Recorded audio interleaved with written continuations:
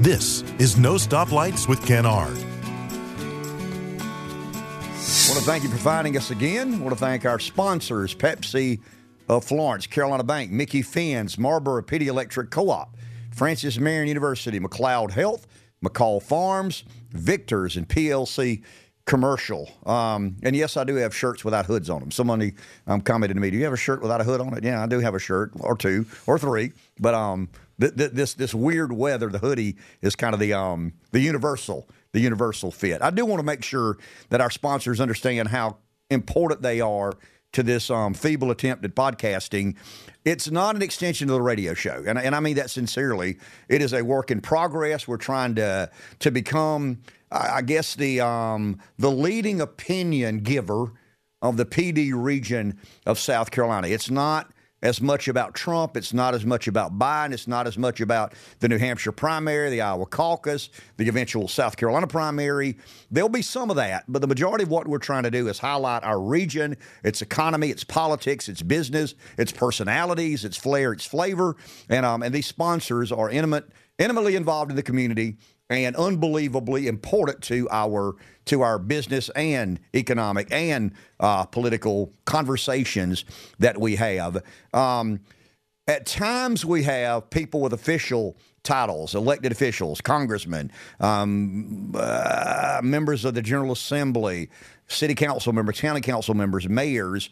I have given this guy a name, whether he likes it or not, an official title. Ben Ziegler is a good friend of mine. He is the resident historian, whether he wants to be or not, of the greater PD region of South Carolina. At times, I try to convince myself that I'm a self-taught historian until I bump into Ben, and then I realize that I know very little about the history of the region, history of the city, history of the county, history of the and it dates all the way back to the Revolutionary War. So I want to thank Ben Ziegler, resident historian of the greater PD region of South Carolina, for joining us at No Stoplights. Ben, how are you, sir? I'm well. Thank you for not telling them I'm a lawyer. Well, I'll let you do that. Well, you're a man of many hats. I mean, you're a board member at McLeod, which is a sponsor of our show. Your father was a member of the General Assembly. You are very curious about politics. You and I could probably do a podcast on Trump phenomenon. Yeah. Some we understand, some we don't understand. A lot of our conversations are centered on that. You're a football fan. I'm a football fan. Mm-hmm. In the game of football, the quarterback gets a lot of the credit, a lot of the blame. The offensive line, as Keith Jackson referred to, were the big uglies, and they don't get their name in lights very often. When I think of the founding of America, and I think of the Revolutionary War, my mind goes immediately to those who fought.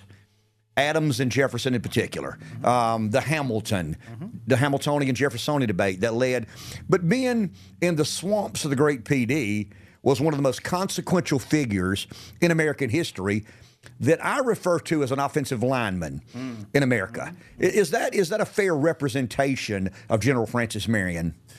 Yeah, I think it is. I mean, I think without doubt Marion played a very important role in the final years of the American Revolution from 1780 to 1782, 83, when the war was finally over. As you know, the focus of the war shifted to the South in 1780. Charleston was captured by the British in May of 1780, and the British strategy was to carve the South off from the North. At best, the North was a stalemate, and the British knew that they really weren't going to change the dynamic without a lot more investment in the North. Lord Germain, who was the Secretary of State for the American colonies, came up with a plan in the late 1770s to shift the focus of the war to the South.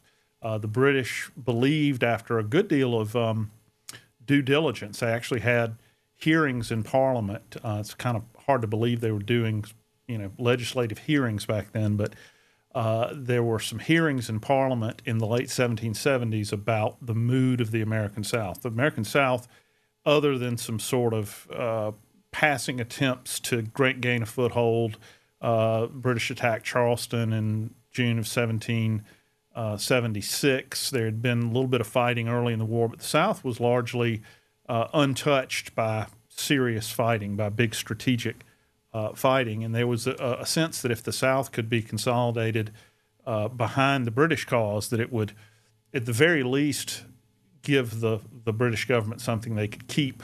There could well have been a fragmenting of the colonies, and some colonies would go independent, some colonies would stick with Britain. And so the strategy focused around starting in South Carolina and moving up into North Carolina and Virginia.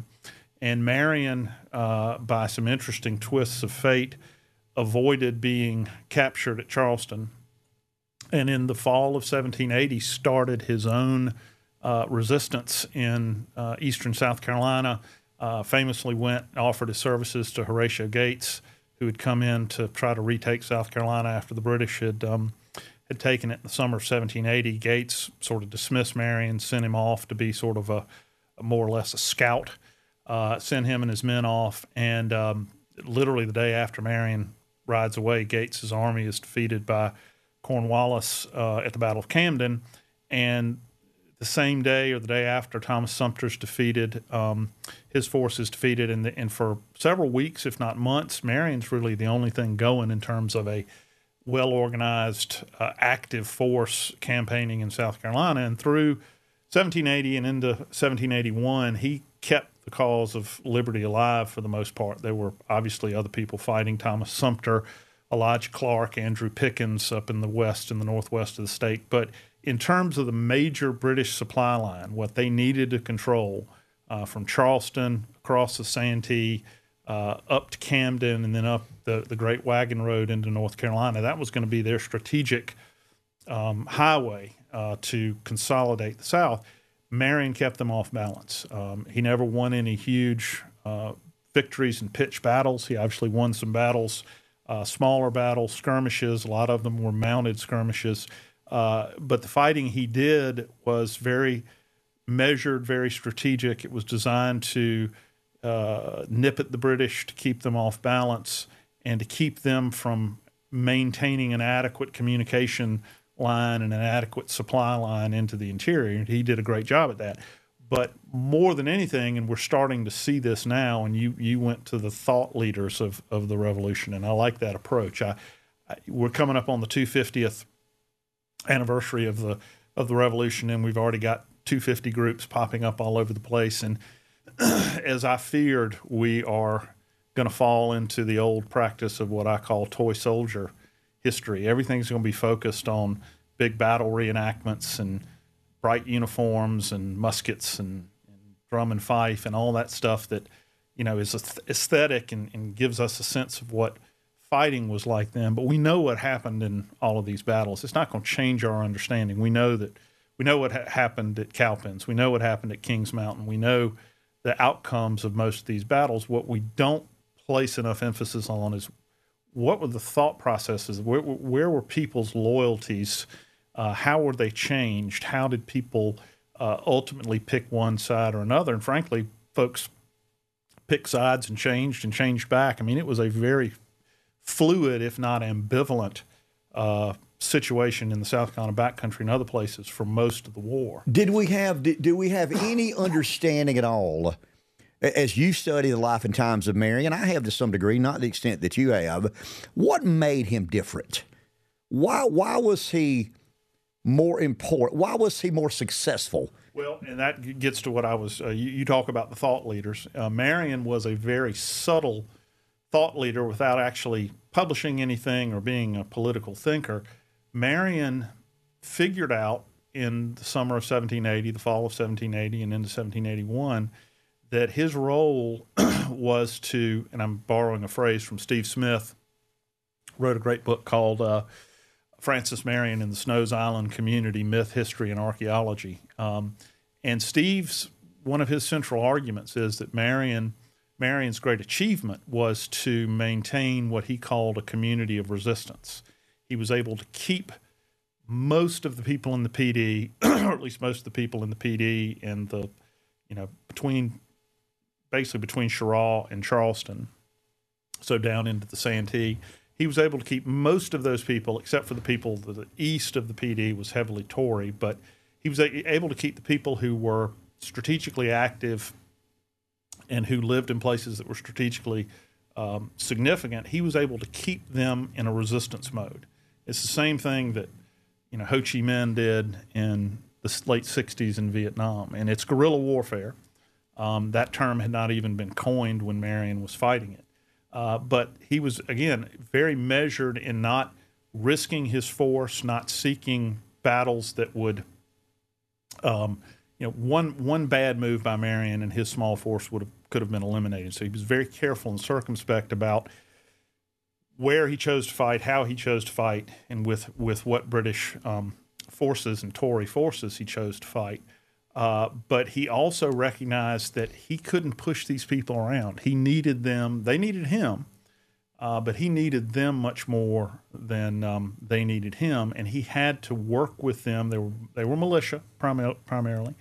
And Marion was a master at keeping these people on side, persuading them to fight when he needed them, letting them go home when they needed to put a crop in, or if mama was sick or whatever might be happening. And his genius and why he was so effective was he was able to maintain this community of resistance that went a very long way in keeping the British from consolidating their hold on South Carolina and ultimately obtaining the strategic goal of carving off the South. Now, of course, Marion goes on in 1781 after everything had sort of stabilized and Nathaniel Greene had come into South Carolina and put the British on the defensive. Marion became very effective working with Light Horse Harry Lee, who was Robert E. Lee's father, who commanded a force of dragoons, Continental dragoons. He was able to work with Harry Lee to actually fight more conventional battles, laid siege and captured several important outposts, British outposts along that road from Charleston up to Camden. So Marion was able to flip to a more formal. And Marion had come through the Continental Army. He had fought in the French and Indian War. He was a lieutenant colonel at the time Charleston fell. Marion started as not a professional soldier, but he was a trained soldier. He wasn't some militiaman. And of course, the Revolution destroys, the American Army is destroyed in the Revolution in 1780 at Charleston, and Marion has to become a partisan and to become an effective partisan commander. He's way more famous for being a partisan commander and really shows his genius. But then he comes full circle. He goes back toward the end of the war. He's still commanding militia, but he's commanding militia in the context, and Continentals as well, in the context of more formal, conventional 18th century military operations. Ben, I'm going to give you credit or place blame. We'll decide as the debate goes on, the conversation carries on. You came to me when I was a member of Florence County Council in about 2007 or 8, maybe 9, and wanted to fund a statue to be placed at Fenner's Landing in Johnsonville to commemorate and recognize the contributions that General Marion made to the Revolution, to the American experience. And I began down the road of trying to better understand, the contributions, the story of Marion. I'd understood him to be kind of an expert guerrilla warfare. You just said something similar to that. But he was also a very ethical man. Very much so, yeah. Sumter aggravated him a lot. He believed that Sumter was not an ethical man. Well, so explain that. Marion has a reputation as being a guerrilla warfare expert, win at all cost. But he balanced that with the ethics of war. If ethics has a war, Marion paid respect to those ethics. Yeah, he. I don't have the site for this. And by the way, I'm going to preface everything I say today on the fact that you called me this afternoon to come and talk. Sure. I haven't had time to sort of bone back up on some of the things I like to quote. There's a lot of things I worry about. That's not one. There's a very famous quote of Marion, whether he said it to Sumter in a letter or whether he said it of Sumter, that he would wade through rivers of blood to achieve a victory, something along those lines. Sumter was very reckless with the lives of his men. He was very impetuous and not afraid. Everything Marion, as much as Marion was circumspect and careful, Sumter was brash and aggressive and reckless. Marion's ethics, and we really ought to talk as well about the sort of image of Marion that emerges in the 19th century, because so much of the significance of Marion doesn't have to do with his achievements, his real achievements during the Revolution. They come from how he came to be seen in the 19th century after he was dead. And we've talked about this before. But Marion time after time would defy his own men to protect prisoners. He would defy commanders. At the end of the war, he was ordered to go and fire on or attack British soldiers that were filling barrels of water in the Cooper River. They were leaving. They were evacuating, going home. We'd won the war. And Marion perhaps suggested to him, I don't know that he would ever defy an order, a direct order. It was suggested to him that they go attack him. And he said, why would I do that? These people are trying to go home. I don't want to kill people that I don't have to. He just had a great sort of streak of magnanimity, of kindness, of mercy. Now, a lot of that got played up again after Marion's death, and we've talked about the biographies of Marion, Parson Weems, William Dobie and James, and then finally William Gilmore Simms from 1811 up to the 1840s. Several important biographies of Marion are published. And also artists began to paint Marion and represent Marion. And it's an interesting, there's a great book to be written about this, or a PhD dissertation about the development of art and literature, history, myth regarding Marion, because Marion was recognized in his time as a valuable participant in the war in South Carolina. And if you read what people like Nathaniel Greene said of him or any of his contemporaries, they said he was a tireless, hard campaigner, endured many privations, slept on the ground in the cold. He did the things that most even professional soldiers didn't want to do. But he wasn't cast as this great hero. He wasn't a Washington, let's say. By the by Parson Weems's time, by 1810, 1820, he's literally referred to as the Washington of the South. And what changed Marion from being sort of someone who was recognized as a significant figure to somebody who was a great hero has more to do with society after his death than Marion's actual contributions during the war. A couple of dynamics at play, I think, are very interesting. I think first and foremost, Eli Whitney invents the cotton gin in the 1890s. And by the 18 teens and 20s, the children and grandchildren of the people who fought with Marion, who were militiamen during the Revolution, are getting rich, and they're building big houses and having their portraits painted. And they need a myth of origin. They need someone to stand out. Who are we? What do we stand for? Well, Marion's a great sort of example of that. And when you consider the fact that at the end of the war, Marion commanded all of the militia in South Carolina, and it's from South Carolina that most of the people who migrate to Mississippi, Alabama, Louisiana come from, a good many of them. They take that sort of myth of origin with them as they go out and populate the South. So Marion becomes this figure. What does he stand for? Well, we're also in the 19th century, and we're leading up to the Civil War several decades later. The distinctions between the North and the South become more apparent, and the South is frequently being, more and more frequently as you get into the 1840s and 50s, being criticized for slavery. And there's a sense of the South being embattled and the South being under attack. And Marion comes to exemplify this sort of spirit of resistance, that the South is standing up against people who would invade us and people who would desecrate our homes and our hearths and our families. And, of course, you get into the Civil War, and that becomes, literally true.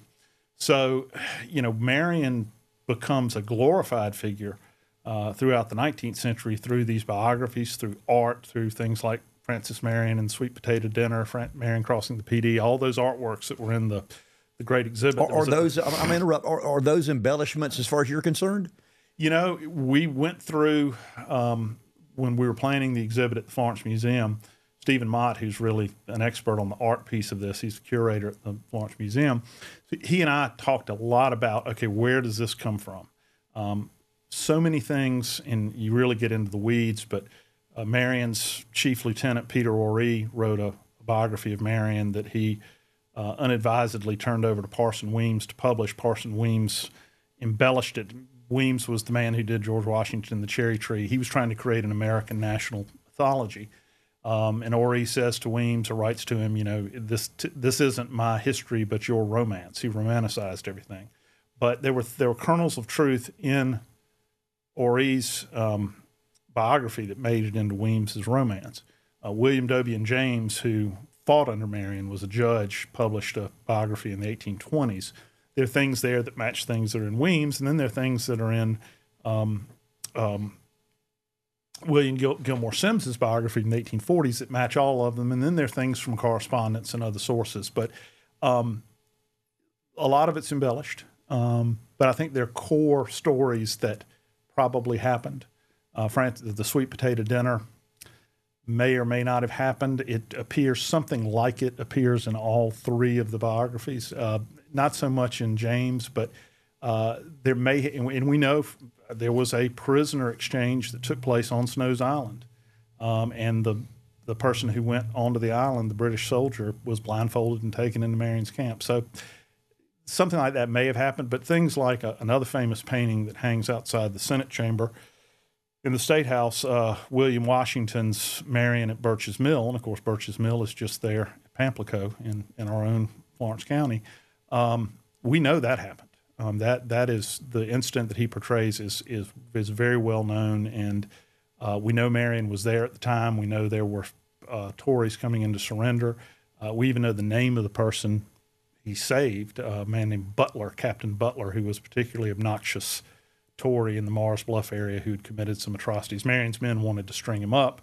Marion had said, no, if you come in to surrender, you won't be molested. His men said, we hear you, but we're not going to abide by that. He said, basically, you're going to have to come through me if you want to get to him. So some things are embellished, but some things have a core truth to them. And at the end of the day, Marion was, as you started out with, was a enormously consequential figure in terms of his leadership during the war, how he led, and what he came to stand for had its good aspects and its bad aspects. Ben, is there any historical accounting of what the thought leaders felt about Marion? Were they aware of his contributions? Were they aware how, I've heard it referred, he didn't win the Revolutionary War, but he may have stopped us from losing the Revolutionary War. Is there any historical indications of what some of these thought leaders knew about Marion and his contributions to the American cause? The word that seems to be used the most when you read his contemporaries on both sides. I'll give you an example.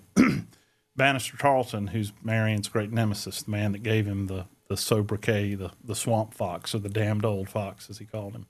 He never mentions Marion. He writes a 2-volume history of the American Revolution, never mentions Marion. Now, he may have had good reasons for being sore and not wanting to mention him, but you don't find a lot of his contemporaries talking about his contribution. The word that's used the most is he was a valuable commander. He was a yeoman service. He led the militia, and they suffered. And there was a real one of the things you got to remember, Ken, is that commanding militia, and of course you have to understand that in the American Army had two flavors. You had militiamen who fought under the command of local militia leaders and in local militia companies all over South Carolina, Virginia, Maryland, North Carolina. They were by far the lesser of the two fighting forces. Then you had the Continental Army. These were regiments that were created by the Continental Congress, led by officers that had commissions from the Continental Congress, and they were the much more professional and disciplined of the two. Militia, being in the militia was like being in the volunteer fire company back in the 18th century. Everybody had to be in the militia in many colonies, and you had to go to muster, and musters usually were turkey shoots and eating barbecue and drinking corn liquor as much as they were training. And the militia were kind of a joke. And in many battles, including the Battle of Camden, the militia would break and run as soon as they saw British regulars with their bayonets fixed. So commanding militia was seen, as inferior to the professional army, or at least the Continental Army. And it was seen as a really unpleasant thing to do, to have to command militiamen, because they could come and go for the most part as they pleased. And Peter Oree says of Marion, when they put him over the militia during this critical period, that he really took one for the team, so to speak, that he always saw commanding militia as being a skulking command, that you couldn't really exercise discipline over these people. They were not people that, they weren't good material to work with. So all that being said,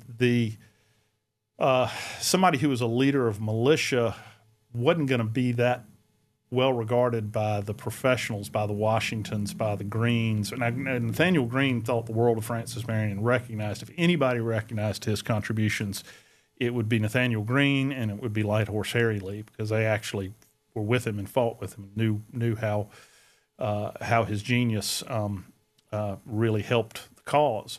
But for the most part, the establishment wasn't really going to recognize him. But keep in mind, when you get into the 1820s, this is the age of Andrew Jackson. This is the age of the westward expansion. This is the age where the American, common man becomes more of a fixture in our imaginations.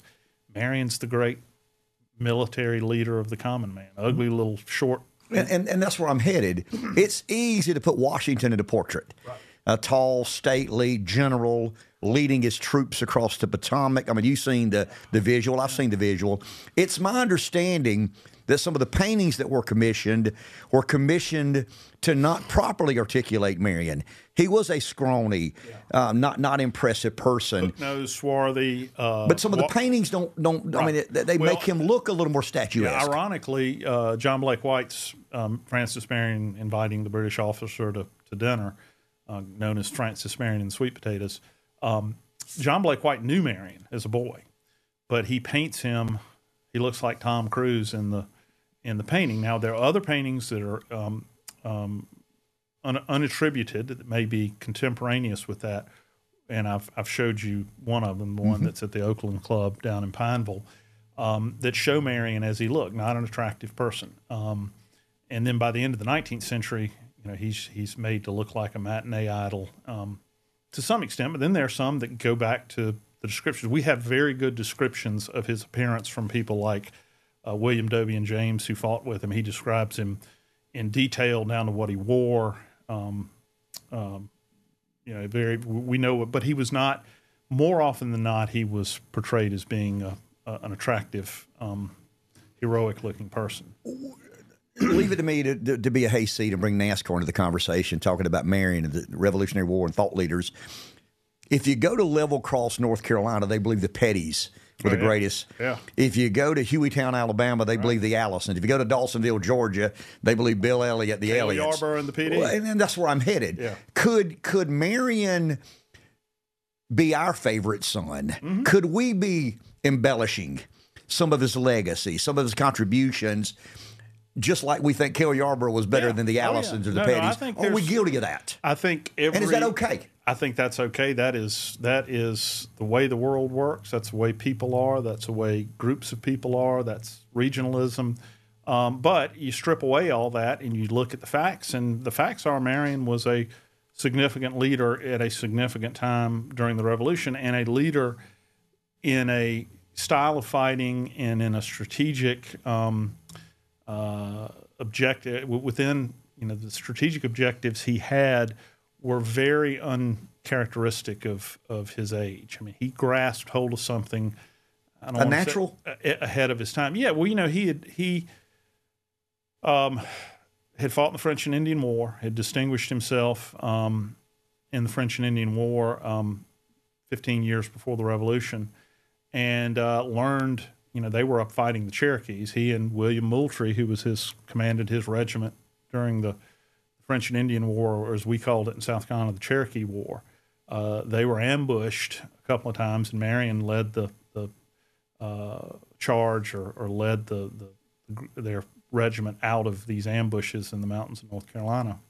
And he understood guerrilla warfare, but he also had a much more subtle understanding of what's my objective here. If you were Nathaniel Greene, George Washington, Cornwallis, Rawdon, Clinton, your objective was to go out and find the enemy, fight them in a pitched battle, and beat them. And Marion knew he was dealing with something much more subtle and something much more modern, and that was, you don't want to use the phrase hearts and minds, but Marion, again, was trying to keep that community of resistance together. He knew that if the British couldn't make good on their bet that the people of South Carolina would rally to the cause of the king, if they couldn't do that, they were out of luck. And so just keeping that from happening, keeping these communities on side, keeping them in a situation where the British couldn't rely on these supply chains, couldn't rely on these lines of communication. That was what his objective was. He wasn't out there trying to win some great battle, and he was operating in a context that was totally foreign to these European armies. They thought that all you had to do was go out and defeat the opposing army, and then you just took over and everything, suddenly it was your government, your land, you were in charge. And they severely miscalculated when they got into the backcountry of South Carolina because there wasn't any governmental infrastructure to take over. You could win a battle, but that didn't mean the people who lived in the scattered communities around supported you. I think a lot of them didn't care, but a lot of them were, for a variety of reasons, were turned against the British cause in 1780 and 1781. Did Marion know that the British Army would struggle with that reality, that it was very unique and different from what they were accustomed to? Was Marion aware?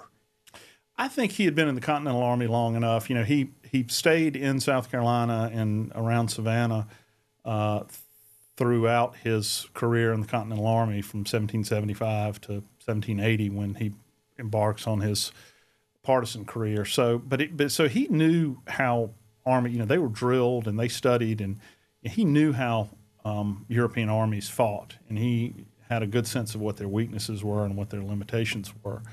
And I would like to think Marion understood, what is it that they want? How will they win? They're not going to win until they can turn the people to their side and have the people rally around them. If they're always on the defensive, if you've got someone like Banastre Tarleton or Cornwallis, basically marching around South Carolina on the defensive, which is the way things sort of turned out toward the end of 1781, starting with the Battle of Cowpens and ending with the Battle of Guilford Courthouse in North Carolina. You're not going to win because you're not going to be able to consolidate. What have you got? And I think, and Marion knew that. Marion knew that this wasn't a sort of hard, objective-based fight. This was a fight to sort of keep the invader off balance, and that's what he did. What do we know? I mean, you've got kind of a side job as an archaeologist. Right. Ben's always invited me to digs, and I mean, I've gone out a couple of times digging cannons out of the river, and I mean, he's very uniquely interested and qualified to talk about that. But I go back to the Marion statue, and the Fenner's Landing. Yeah. What do we know about the important sites in our region, in our area, relating to Marion? Well, it's great. It's a great question. It's a very timely question because today would have been the first day of a 4-day archaeological expedition project on Snow's Island. About a dozen highly trained battlefield archaeologists were going to be on Snow's Island looking for Marion's camp. That's a project that I've been involved in for a number of years, and we had everybody lined up from USC, DNR, private archaeologists all volunteering their time to come, and we got rain and we got a high river, and it's just not conducive to a thorough search. So we've postponed that until February. But we've learned a lot in the past 20 years. I chaired an entity called the Francis Marion Trail Commission, and our first objective was to assess archaeologically. Our overall objective, our larger objective, was to create a heritage tourism product, as they call it, a heritage tourism experience centered around Marion and his campaigns.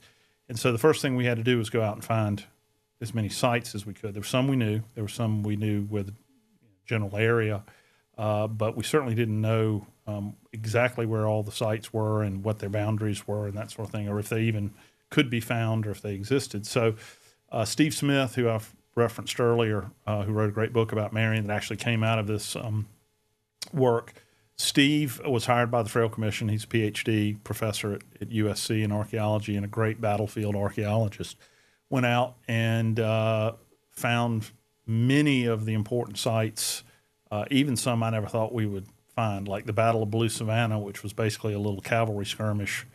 I think Steve found the site of it. It's just amazing that so little physical evidence would come out of something like that, but he was able to find enough spent musket balls and gun parts and things in an area to be able to say this is, some sort of conflict took place here, and this is generally the area that's traditionally been the site of the battle. But there are places like Dollar's Tavern, Black Mingo, which was a famous victory. That was actually fought around a small settlement on Black Mingo Creek. We know exactly where that is. Of course, we found the most famously, we found the camp at Dunham's Bluff, which is across the PD River from Snow's Island, and experts feel pretty sure that it guarded the approach to Snow's Island. There was a little redoubt there, a little earthwork, and found just a very rich 18th century, late 18th century military camp, which had to be Marion. And a number of the other battle sites have been located. Snow's Island, the camp on Snow's Island, has never been found. Why? That's a great question. Snow's Island's a big place. It's not a very well-defined place, at least historically. I mean, you've got the Big PD, Lynch's River, and Clark's Creek, and you've got certain areas of high ground that are likely candidates. Nothing's been found on them yet. Marion didn't always describe his location with any great precision. Sometimes he'd say mouth of Lynch's River. Sometimes he would say Snow's Island. What was Snow's Island? Was he referring to an area? Was he referring to a specific place? Steve Smith, in his book, talks about how Snow's Island was sort of a general reference to a core community, that community of resistance. But there were enough. But having said all that, we know that the British capture a depot and destroy all of Marion's arms on Snow's Island in March of 1780. We know from other records and from pension applications in the 19th century that there were people who were hiding on Snow's Island with Marion's men. So we feel certain there is a camp there. We just haven't found it. We haven't done Steve began working on Snow's Island in the 90s. Did find a colonial site that is likely the home of one of the people who lived on Snow's Island, but no heavy military occupation. One of our fears was that, and of course, the river there is dynamic. The river bed. I mean, it changes. It could be 10 feet under mud. Well, we thought that. We were very worried that the PD River in 1780 didn't carry near the sediment it carries now because the land in the Piedmont hadn't been cleared. I've argued with people over whether the PD was more like a black river in those days than the reddish orange that it is now, but certainly it didn't have the sediment load until really the middle of the 19th century that it has today. So there was some fear that annual flooding had buried the site. If you're flooding that good slick PD mud every year for 250 years, you wind up with several feet of accumulation that would make it difficult to get down to the level. The way you find the sites with a metal detector. Is that impossible? If that's the case, well, that wasn't what we found. Summer before last, we did a week at Snow's Island, and we had a geoarchaeologist with us, and we had an auger, and we went out and drilled holes with the auger down to the subsoil, and he was able to determine that there has not been, in places that we think the camp might be located, there has not been that much accumulation of sediment, and that the metal detecting equipment would pick it up if it's there. So this project that we've been working on that was supposed to happen this week is going to be just a mass metal detector survey by battlefield archaeologists looking for that camp, under the assumption that if they're musket balls, buttons, gun parts, based on the volume of material that came off of Dunham's Bluff, which again just guarded the approach, we think, to Snow's Island, there'll just be a ton of material. But it's out there. It's just the river has changed. We've tried to interpret that. There's been flooding. There's been logging. It's a dynamic landscape. But all we got to do is find one little piece of it, and I think the rest will come together pretty quickly. The war ends, right? And Marion does what? Marion, well, first of all, he gets elected to the state senate before the war ends, and after the war, he gets made. He gets sort of a plum from the state government. They make him commandant of Fort Johnson in Charleston, and he's commandant of Fort Johnson for several years, and then he retires to his plantation called Pond Bluff on the Santee River. It's now under Lake Marion. It's one of those areas that was flooded when they made the lakes. He marries his cousin. He had never married previously, and they lived several years happily together, and he dies in 1795 and is buried just down there off the Santee River's gravesite's a state monument, state park, things run by the Parks Department. Buried on his brother's plantation, fortunately, so his grave didn't flood. His brother Gabriel's plantation was called Belle Isle, and Marion is buried in the cemetery at Belle Isle. Ben, when we've named a university in honor of Francis Marion, I would argue that the Seinfeld watcher, I talk a lot about that in politics. I mean, you got Republicans and Democrats, and you got Seinfeld watchers who aren't very attuned to these sorts of things. Obviously, the majority of people who live in this area know that the university here was named after General Marion. That's probably about the extent of their knowledge. What would you like people? I mean, you've dedicated I don't want to say a significant part of your life, but some share of your life to understanding better the legacy of Marion. It goes back to my time on council. I know how passionate you were about the statue and the trail and the tourism.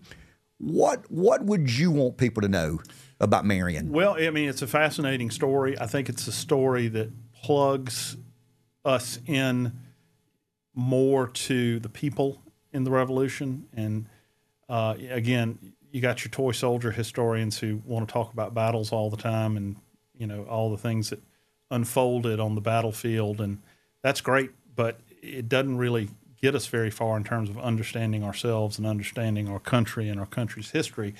I think Marion is a window, his leadership, because his leadership was so attuned to the people who lived here, that understanding Marion's leadership helps us start to make inquiry into, okay, why were these people acting this way? Why was their allegiance this way or that way? How did people really feel? It is very hard to tell. You go in the primary sources, and they're just all over the place. And you find a lot of people would be Tories when the British were marching through, and Whigs or Americans when the American forces were marching through. And the subtleties of the communal dynamics that were going on in the backcountry in the Revolution is something I'm very fascinated by and would like to understand better why certain people chose one side or the other. You got to remember that we didn't have any government in the backcountry until almost the eve of the Revolution. There was a great movement in the late 1760s called the Regulator Movement. There were no courts or jails in the backcountry. If you wanted to sue somebody, you had to go to Charleston. If you wanted somebody arrested, you'd have to, get somebody to take them to jail in Charleston. Everything was focused on the low country, and the backcountry just had no infrastructure. And I think that suited certain people fine, but people who, were trying to build property and wealth and stability in their lives wanted courthouses and jails. And so the regulators resisted. For instance, they did two things primarily. They took justice into their own hands, and they would, they whipped people and tarred them and feathered them and, dispensed sort of frontier justice. But they also interfered with the service of process. If somebody was getting sued by a Charleston merchant, they would, catch the process server and tear up the writ and whip him and send him back to Charleston. And it came to a head, at least in this part of the state, in what's now Florence County at Mars Bluff. An African-American named Gideon Gibson, a free African-American, was the leader of a regulator force. And he stood up to the British government. There was actually a colonial government. There was actually a pitched battle fought in Mars Bluff in 1768, August of 1768, which we've commemorated in the lobby of the courthouse. I don't know if you've been in to see that, but there's a great mural by Bobby Gary, or a large canvas that hangs that shows that incident. But the regulators were the first to call for government in the backcountry, and in 1769, the colonial government, they tried once, and the Board of Trade in London vetoed it. But then in 1769, they passed a Circuit Court Act where they built courthouses and jails in the backcountry, and that was really that was 5 years before the war started. So people, had been striving for government stability and structure. Yet, I would say if you had to give it to one side or the other, and the results of the war bear this out. Most folks wound up opposing the British government. They were not. The balance of power in this part of the world swung pretty heavily toward the Americans during the course of the war, despite this sort of aspiration that folks had. I think they were without government for so long, and so many came here. You got to remember, so many immigrants came here because they were Protestant minorities or dissenters in Great Britain in the 18th century. They were Scots-Irish Presbyterians or Lutherans or French Huguenots, and they wanted to get away from government. So they, settled up here, and they had their churches, and they were just fine. They didn't need anything else. But then, as I say, as wealth began to accumulate, as crime became more rampant, the PD was known as a sort of haven for horse thieves, and we were kind of I was talking to a reporter about this recently. I like to think of the PD as kind of a big eddy in the stream of colonial settlement in South Carolina. You had so much coming into the Low Country and then down the Great Wagon Road into the Midlands. The PD was sort of off in this corner of the state with a great expanse of eastern North Carolina above it. And it became a place where, there were good, honest, hardworking settlers, but there were also a lot of sort of sketchy people, horse thieves and bandits around. And as people began to sort of grow roots, they wanted more from government. They wanted protection. They wanted justice. They wanted to be able to protect their property and their families. And so the regulator movement was the sort of first flowering of that. And one would think that, well, gosh, that would have, if they were so desirous of the protections of the British government, certainly they would have all been Tories, but they weren't. And that's fascinating to me. Why would someone have taken the American side? Now, I think there was a good deal of animosity toward the colonial government as a result of the regulator movement. I think that had something to do with it. There were colonial elites. If you think of someone like Marion, he served under William Moultrie in the French and Indian War, and a lot of these folks had gone off and fought in that war, and they had served under prominent Low Country men who commanded some of these regiments that went off and fought. And if you were, someone who was a enlisted man in a regiment, say the Upper PD Regiment from up in what's now Darlington and Chesterfield, Marlborough counties, and you served under a well-heeled Charlestonian as your officer, and he was who you looked up to and you aspired to be, and you might aspire to be, to have his lifestyle and what he has, after the war. You've seen, someone like that. Well, so many of those Charleston elites were firmly on the American side and were very opposed to the British. So you saw what they were doing. They may well have followed their lead, but it's a convoluted and confusing. But isn't that the anomaly of the American Revolution? It was from the top down. It was driven by the aristocratic Thomas Jefferson and John Adams and Alexander Hamilton. It was those who probably had more to lose than any other revolutionary. Revolutions in history have always been kind of a groundswell of animus toward the elites. Right. This was kind of the elites driving the train. What do you believe was the driving emotion of the disdain even the elites had for British rule? That's much bigger than Marion. I'll agree with that. That's conceptually about the American experience of man governing man. And I guess that goes back to John Locke and some of the era of Enlightenment. But what do you think inspired the elites of that day to want to be a part of a revolution, of which Francis Marion was a big part of? Yeah, well, it's certainly it is certainly true that there were geographical differences. Obviously the New Englanders were the great leaders, and the fact that South Carolinians supported the New Englanders when the early dust-ups were happening, the Boston Tea Party and the Boston Massacre and all that stuff. Because that doesn't really make sense, Ben.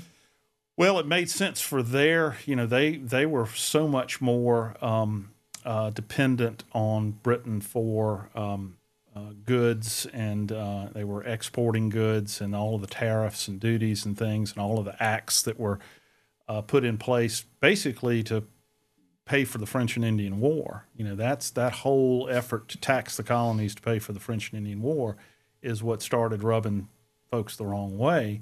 and it became a sort of a cause celeb in the colonies, and that then generated, of course, it wasn't a foregone conclusion at all that the rebellion was going to, the resistance was going to be a true rebellion. And if you read carefully the history that leads up to the Declaration of Independence, I mean, it wasn't a unanimous thing that we would become a separate country. I think many people who fought for the American cause hoped for reconciliation. They hoped to change, and indeed the British government attempted in the late 1770s to say, okay, if you come back in, we'll give you these concessions. But by that point, it was too late. But I think your point is exactly right, that so much of it was led from the top down, and the great men theory of history, both broadly but also locally, that these local communities, whether it was the Charleston elites or whether it was big men in backcountry communities, they really controlled a lot of the thought of their neighbors and their allegiances. So I think that's a great point, and it's a different type of revolution than had been seen before or is normally seen. Was Marion perceived differently in the backwoods as he was by the Charleston elites? Oh, yeah. Well, of course, the British, if you read their descriptions of him, he's just this skulking, sleazy... A scoundrel? Scoundrel. The whole fox thing, which we think is a great compliment. To call somebody a fox in the 18th century, at least if you were a Tory, if you called someone a fox, that would just be like calling them a weasel. Of course, there's a play on words. One of the great Whig leaders was a man named Charles James Fox, who was a British politician who favored the Americans, and so they played on the term fox. His last name was Fox. But he was viewed by and you read the articles in the Charleston papers that reference him during the war, he was just this, he was basically like a vagabond, vagrant robber who's stealing around and attacking people at night and doing, all sorts of unscrupulous things. If someone, last question. Yeah. You've dedicated, once again, a large share of your time. You're a smart guy. You understand it. You try to digest it and make heads or tails of it. If someone wants to start down that road, yeah. I mean, I go to Litchfield a lot, yeah. and I'll drive by that statue. Yeah. And I remember the conversations you and I had early on. I mean, trying to convince a Republican office holder to fund a statue and be a part of, heritage tourism. Nah, we're talking about limited government, but you convinced me. No, this is a very important part of our heritage, our history. It's who we are. It's what we're about. If someone wants to travel that road, take that journey, where do they start? Well, that's a great question and a great point you're making with the question, because that's what we really wanted to achieve with the Trail Commission. The Trail Commission went great guns, and we got all the archaeology done, and we got a master plan done that won a national award, and then the recession hit in 2008, and everything kind of went dormant. Thankfully, it's been resurrected, and our mutual friend Henry Swink is leading the charge to get the Trail Commission back online. But that's a long way or by way of explanation, that there is not sort of one central place you can go to understand Marion. It's very Should there be? I think. Do we owe him that? So the idea that we had with the Trail Commission was that we would have interpretive centers at each place where you could get off on I-95 at 327 or 52 at I-26 or someplace in Myrtle Beach or someplace over on I-20 where people could come into the region and could learn something on the front end about Marion and then go to places. Very few of the sites are accessible, and we want to change that. I think there are going to be some changes to some sites in the next few years that are going to make them more accessible. So much about Marion is the landscape and fighting a guerrilla war in the landscape. So get out, go paddle the Lynch's River or the Petee River. That'll give you a flavor of the country he was in. I've always thought that, conserving land, it always was a nice sort of marriage of conservation and history, that you could better understand Marion by just understanding the context in which he was. You can go to places like Fort Moultrie. Marion fought in the Battle of Fort Moultrie, which is a great Fort Sullivan, it was called during the Revolution. You can go to his grave, which is just down there near Pineville in Berkeley County. You can go to their various, just about every museum in the region, whether it's Charleston Museum or the Florence County Museum, will have something about Marion. Trying to think of the sites that are accessible. The Battle of Eutaw Springs that Marion fought in, at least part of that battlefield is still above the lake. You can go to St. Michael's Church in Charleston, where Marion, when he was stationed there, used to make his men go worship every Sunday, and if they weren't properly shaved, he would make sure they got dry shaved in front of the whole regiment. I mean, there are lots of different sort of scattered places where you can get a feeling and a flavor for where Marion was. Do you feel different? Do you feel like you're standing on sacred or holy ground when you get near where you know Marion was? The point I'm trying to make, Ben, is, I mean, America changed the world forever. Right. I mean, the majority of rights and dignity came as a benefit of the king or the dictator, the monarch, or some other controlling government apparatus. I mean, you talked a second ago about Tories and freedom fighters and whatnot, but I mean, the essence of the world changed when America worked. Mm-hmm. When man began governing man by the consent of casting a ballot. I mean, that's really and truly what America became, and that has influenced the world, the Western world in particular. But do you get a sense of, wow, I mean, here I am, where a ragtag bunch of militia held off the most powerful army on the planet, and as a result of that, the world is fundamentally different.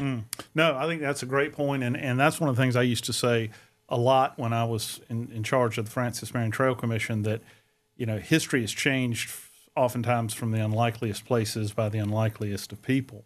And it's a great lesson that, you know, you might think what you're doing is insignificant or you're just on the periphery. I mean, keep in mind, Horatio Gates literally laughed at Marion and told him to go off and be in essence, be a scout for him. And Gates is annihilated and is remembered in a great degree of infamy now, and Marion, you know, became a hero and helped change the course of the war. I think, yeah, I get, you know, when we were on Snows Island, I'm not ashamed to admit it, but we walked out on a piece of high ground on Snows Island a couple of summers ago with that auger, and my hair on the back of my neck stood up, and I said, this is it. This has got to be it. The reason I was saying that is it looked just like the paintings, of course, which are all imagined. Turned out it wasn't it, but it's emotional. It's emotional, and it's subtle.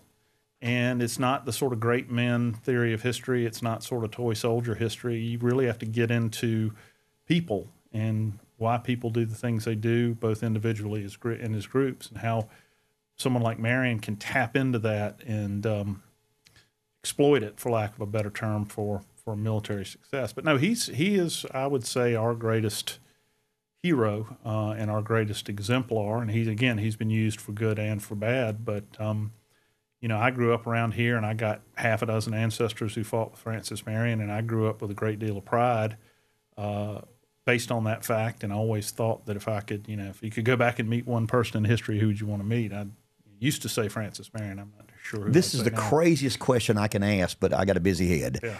Do you ever play out, what if Marion isn't effective? Yeah. What if he's not successful? Yeah. What if the British overwhelm? Yeah. What if he makes bad strategy intact? Do you ever hypothesize about called a counterfactual? Okay, what would the world look like today had the British done what everybody expected them to do? And Horatio Gates expected that as well, that Marion fails.